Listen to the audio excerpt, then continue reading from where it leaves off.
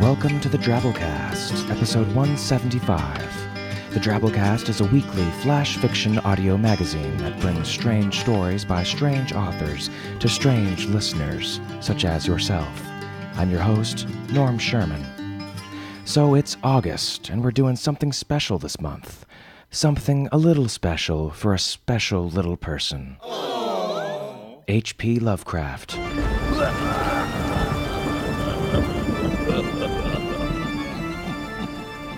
Lovecraft was a monumental figure in weird fiction written in the late 19th century before genre and stylistic conventions had been established and people started getting all uppity about what to call what.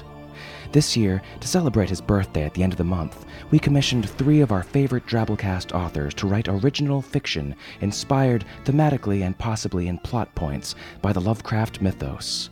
We asked them to keep Cthulhu submerged and not reference Lovecraft or his works directly, but to instead tangle with Lovecraftian themes such as the cumulative dread of the unknown, the monstrous indifference of space and time, the lunatic spiraling into the abyss, the inhuman universe buried under the thin skin of humankind, etc.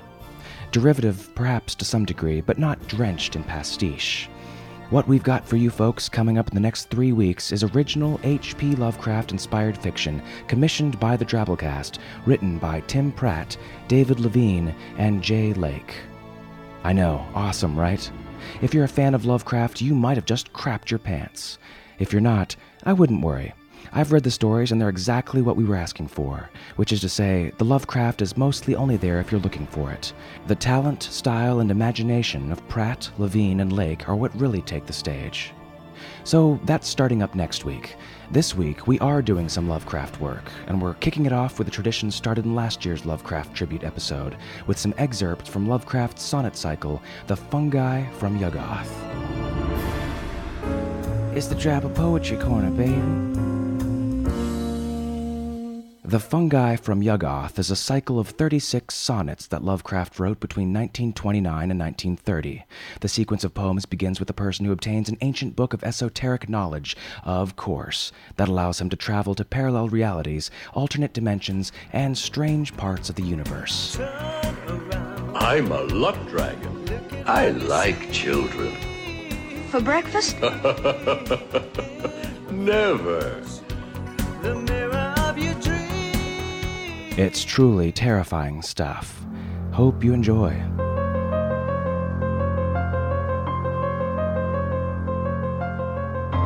I held the book beneath my coat at pains to hide the thing from sight in such a place, hurrying through the ancient harbor lanes with often turning head and nervous pace.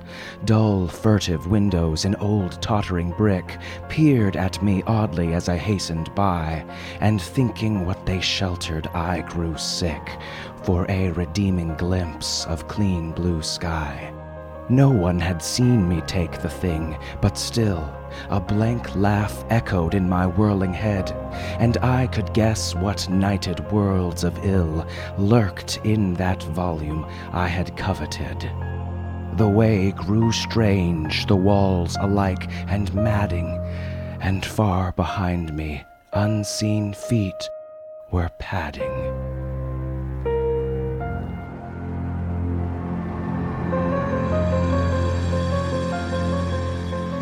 It was the city I had known before, the ancient leprous town where mongrel throngs chant to strange gods and beat unhallowed gongs in crypts beneath foul alleys 'neath the shore.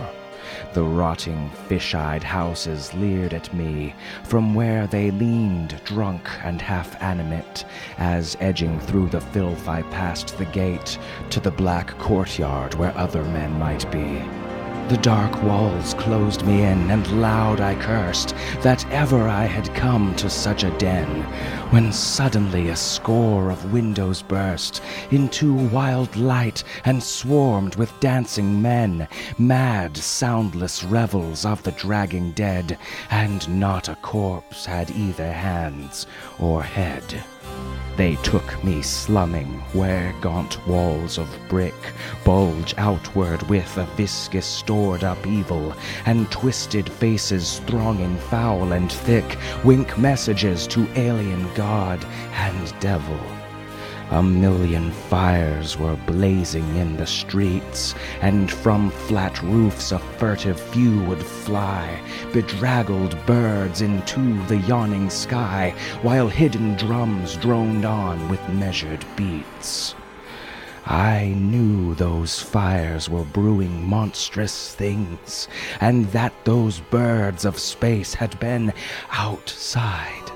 I guessed to what dark planet's crypts they plied, and what they brought from Thog beneath their wings.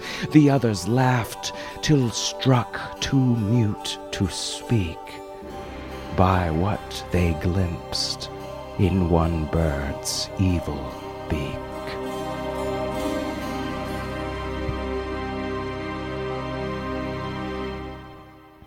That's what I'm talking about. For more of the fungi, check out last year's Lovecraft special in our archives at episode 126, where you'll also hear us produce HP's early story Dagon, as well as a love ballad I wrote about looking for love in all the wrong places, namely in Innsmouth. So we asked listeners on our forums and on Twitter which Lovecraft story they wanted to hear Drabblecast do this year, and we listened to your responses. We bring you The Outsider. Written between March and August 1921, this story was first published in Weird Tales, April 1926, one of their most popular to ever be published. So without further ado, we bring you The Outsider by H.P. Lovecraft.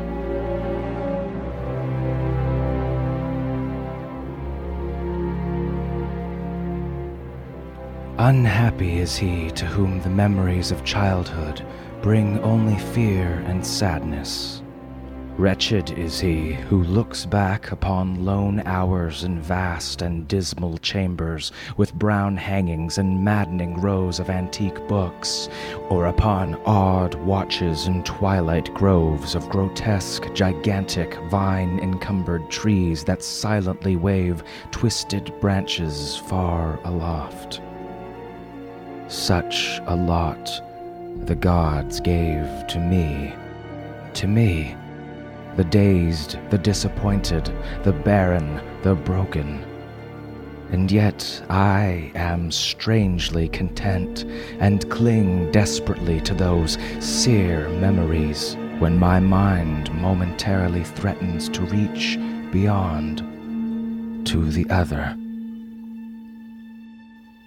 I know not where I was born, save that the castle was infinitely old and infinitely horrible, full of dark passages and having high ceilings where the eye could find only cobwebs and shadows.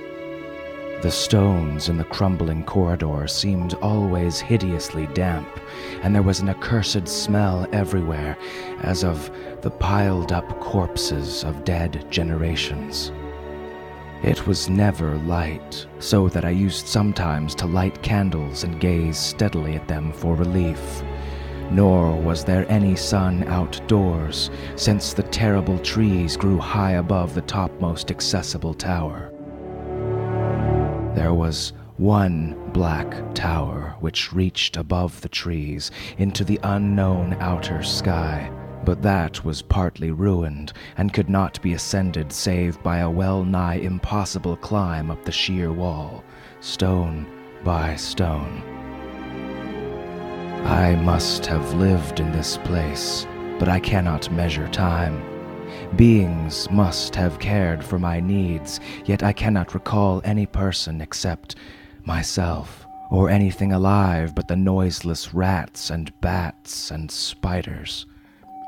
I think that whoever nursed me must have been shockingly aged, since my first conception of a living person was that of somebody mockingly like myself, yet distorted, shriveled, and decaying, like the castle. To me, there was nothing grotesque in the bones and skeletons that strewed some of the stone crypts deep down among the foundations. I fantastically associated these things with everyday events and thought them more natural than the colored pictures of living beings which I found in many of the moldy books. From such books I learned all that I know. No teacher urged or guided me, and I do not recall hearing any human voice in all those years, not even my own. For although I had read of speech, I had never thought to try to speak aloud. My aspect was a matter equally unthought of, for there were no mirrors in the castle, and I merely regarded myself by instinct as akin to the youthful figures I saw drawn and painted in the books. I felt conscious of youth because I remembered so little. Outside, across the putrid moat and under the dark, mute trees, I would often lie and dream for hours about what I read in the books, and would longingly picture myself amidst gay crowds in the sunny world beyond the endless forests. Once, I tried to escape from the forest, but as I went farther from the castle, the shade grew denser, and the air more filled with brooding fear, so that I ran frantically back, lest I lose my way in a labyrinth of nighted silence. So through endless twilights I dreamed and waited, though I knew not what I waited for.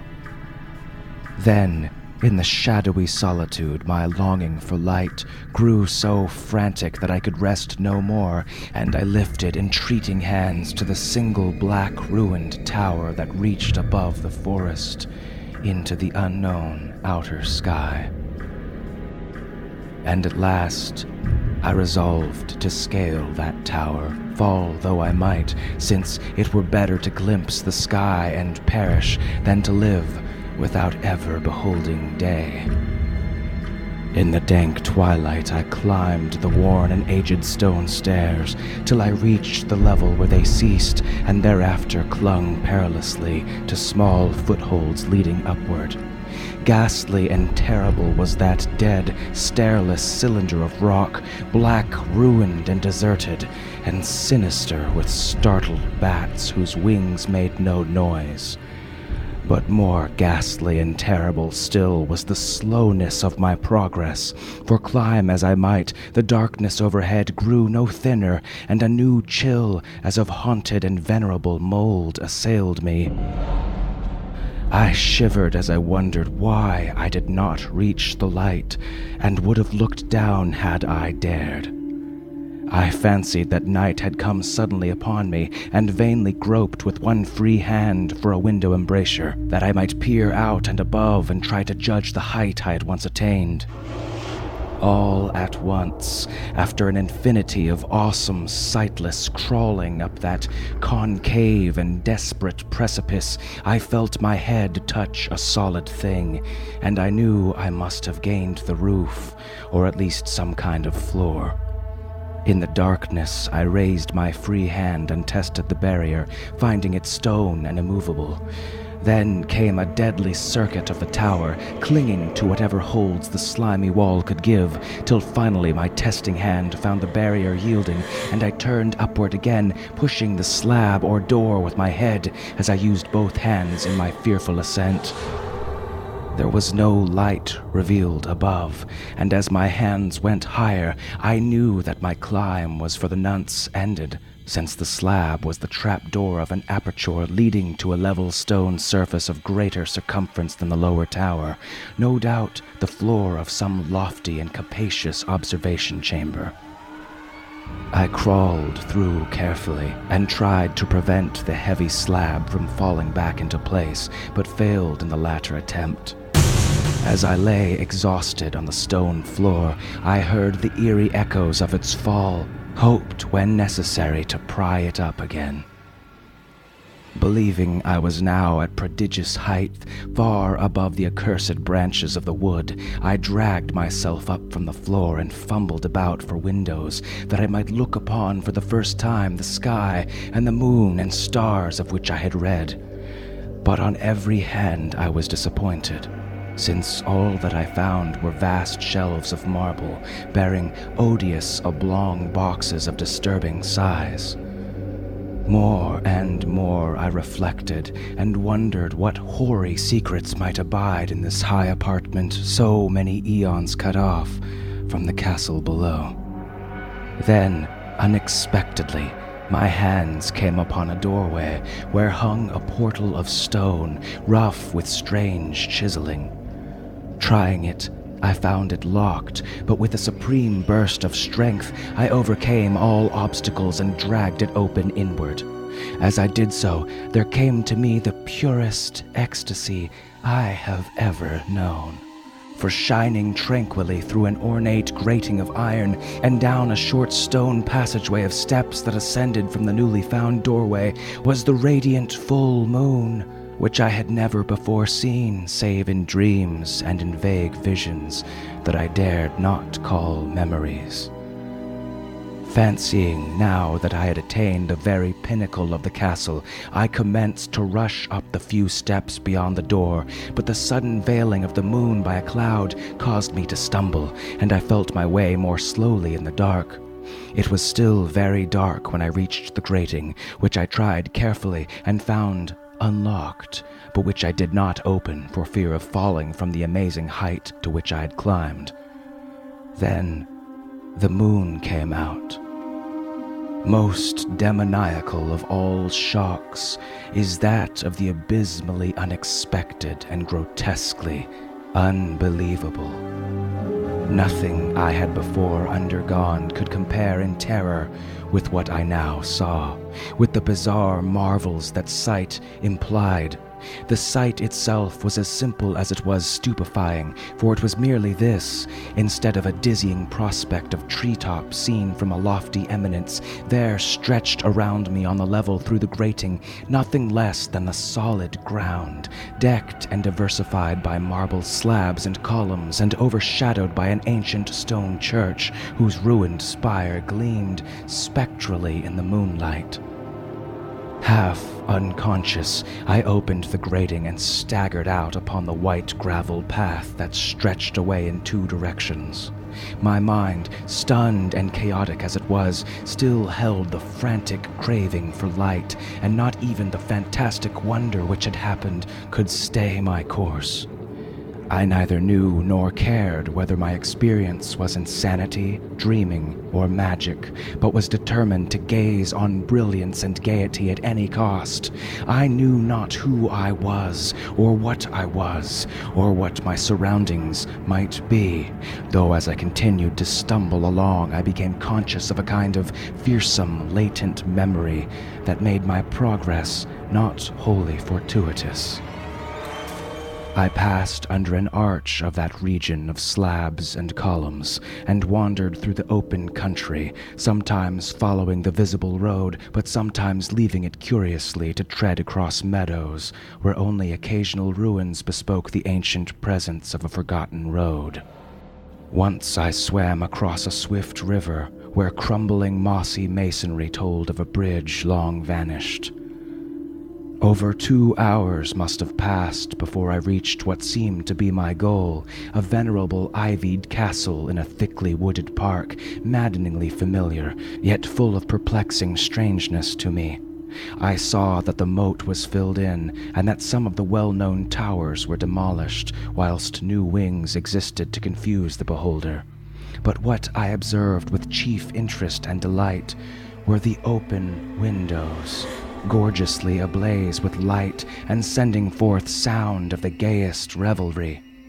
Advancing to one of these, I looked in and saw an oddly dressed company indeed, making merry and speaking brightly to one another.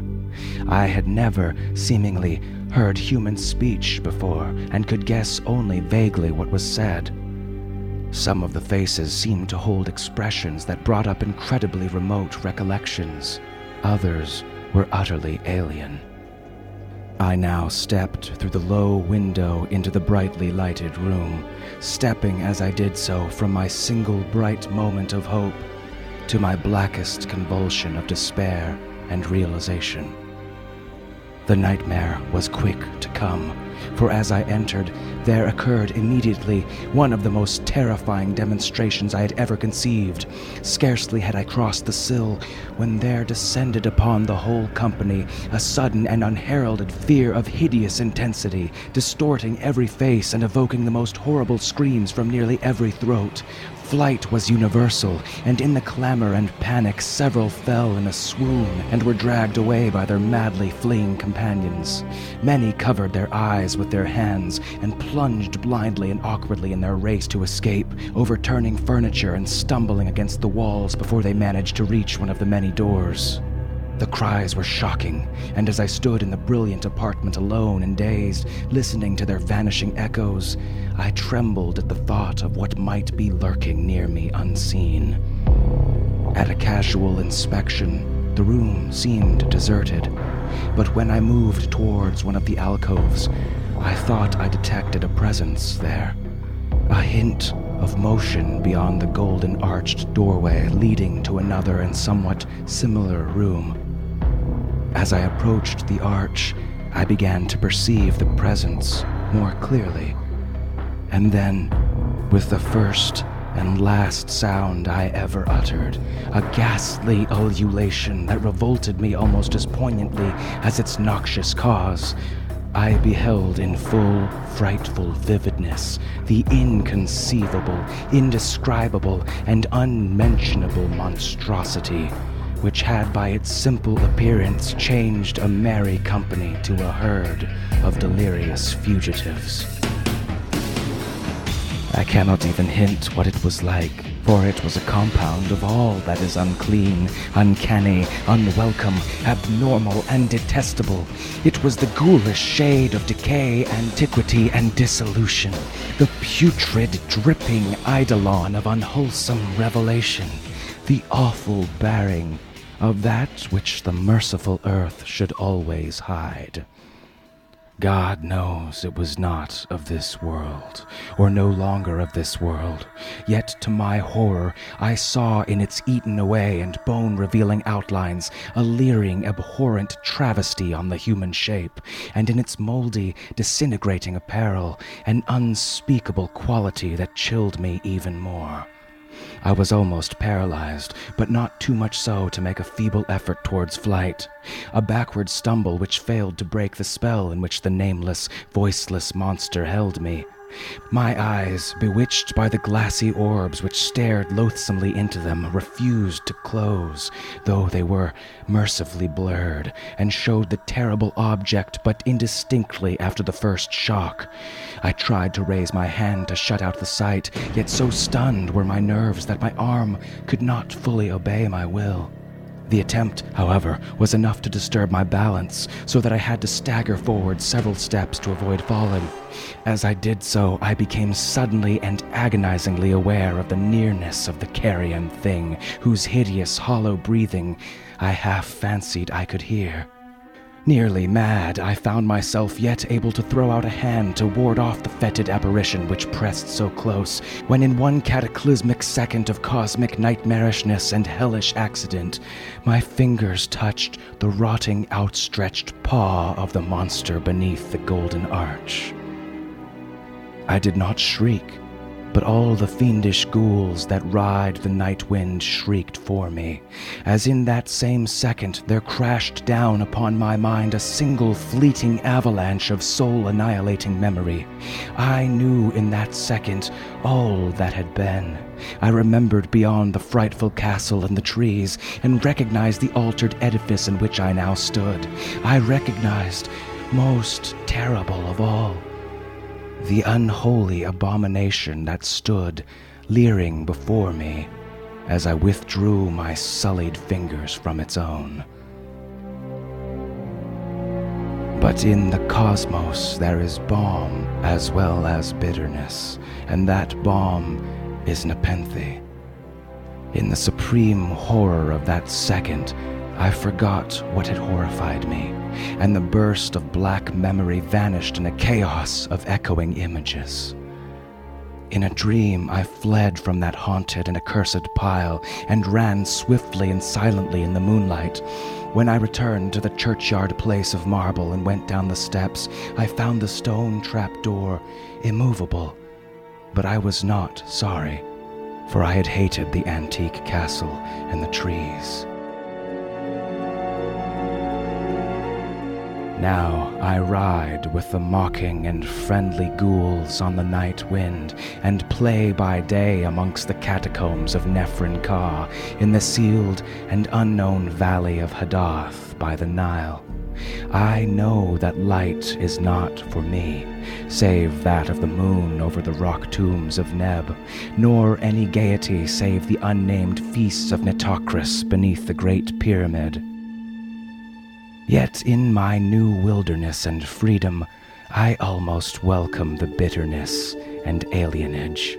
For although Nepenthe has calmed me, I know always that I am an outsider, a stranger in this century and among those who are still men. This I have known, ever since I stretched out my fingers to the abomination within that great gilded frame. Stretched out my fingers and touched a cold and unyielding surface of polished glass.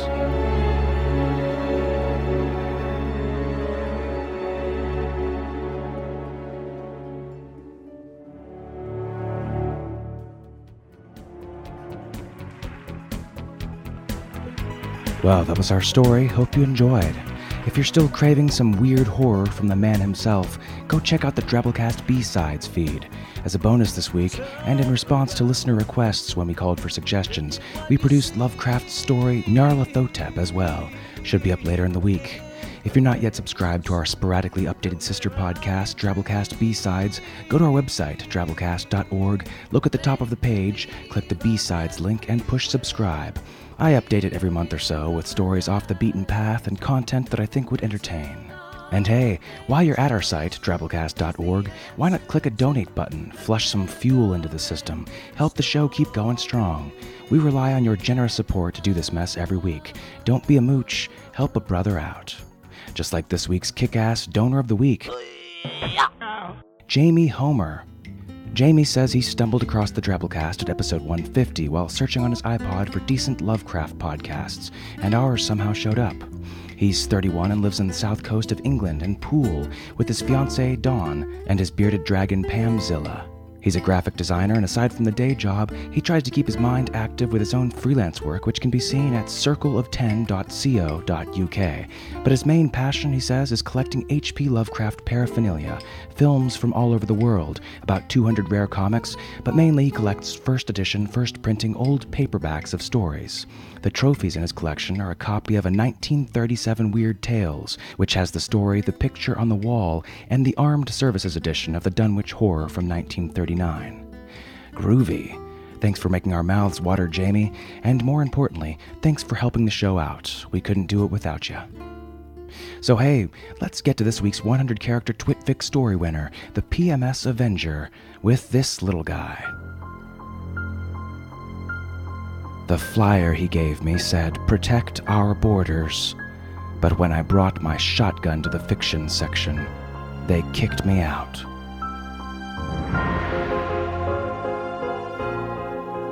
Arizona's Bill 1070 is just the beginning, huh? Hey, special thanks to this week's episode artist, Bo Kyer. Bo wants to thank anyone who purchased one of his art prints. He's down to about 20, still available at bokyer.com, and they're pretty freaking rad. I suggest you take a look. He's also working on something big for Megabeast aficionados. Beastionados? News and details about Season 4 of the upcoming Super Animal Deathmatch coming soon. He says he hopes to see you all at DragonCon 2010 next month. He'll be part of the Drabblecast presence. Oh yeah, DragonCon, that's coming up. Labor Day weekend. We're heading down there. We made the finals for Best Speculative Fiction Magazine in the Parsec Awards. So we're gonna go crash that ceremony for better or worse. Thanks to all who nominated us. That's quite an honor. So yeah, shoot us an email if you're going to DragonCon and want to meet up. We'll be giving out t-shirts, CDs, all sorts of good stuff. That's drabblecast@yahoo.com. Alright, we'll see you next week, weirdos. Remember that the Drabblecast is produced under a Creative Commons Attribution Non-Commercial No Derivatives license, which means don't change any of it, don't sell any of it, but feel free to share it all you like. Our staff is made up of co-editors Kendall Marchman, Luke Coddington, and yours truly, Norm Sherman, reminding you that most demoniacal of all shocks is that of the abysmally unexpected and grotesquely unbelievable.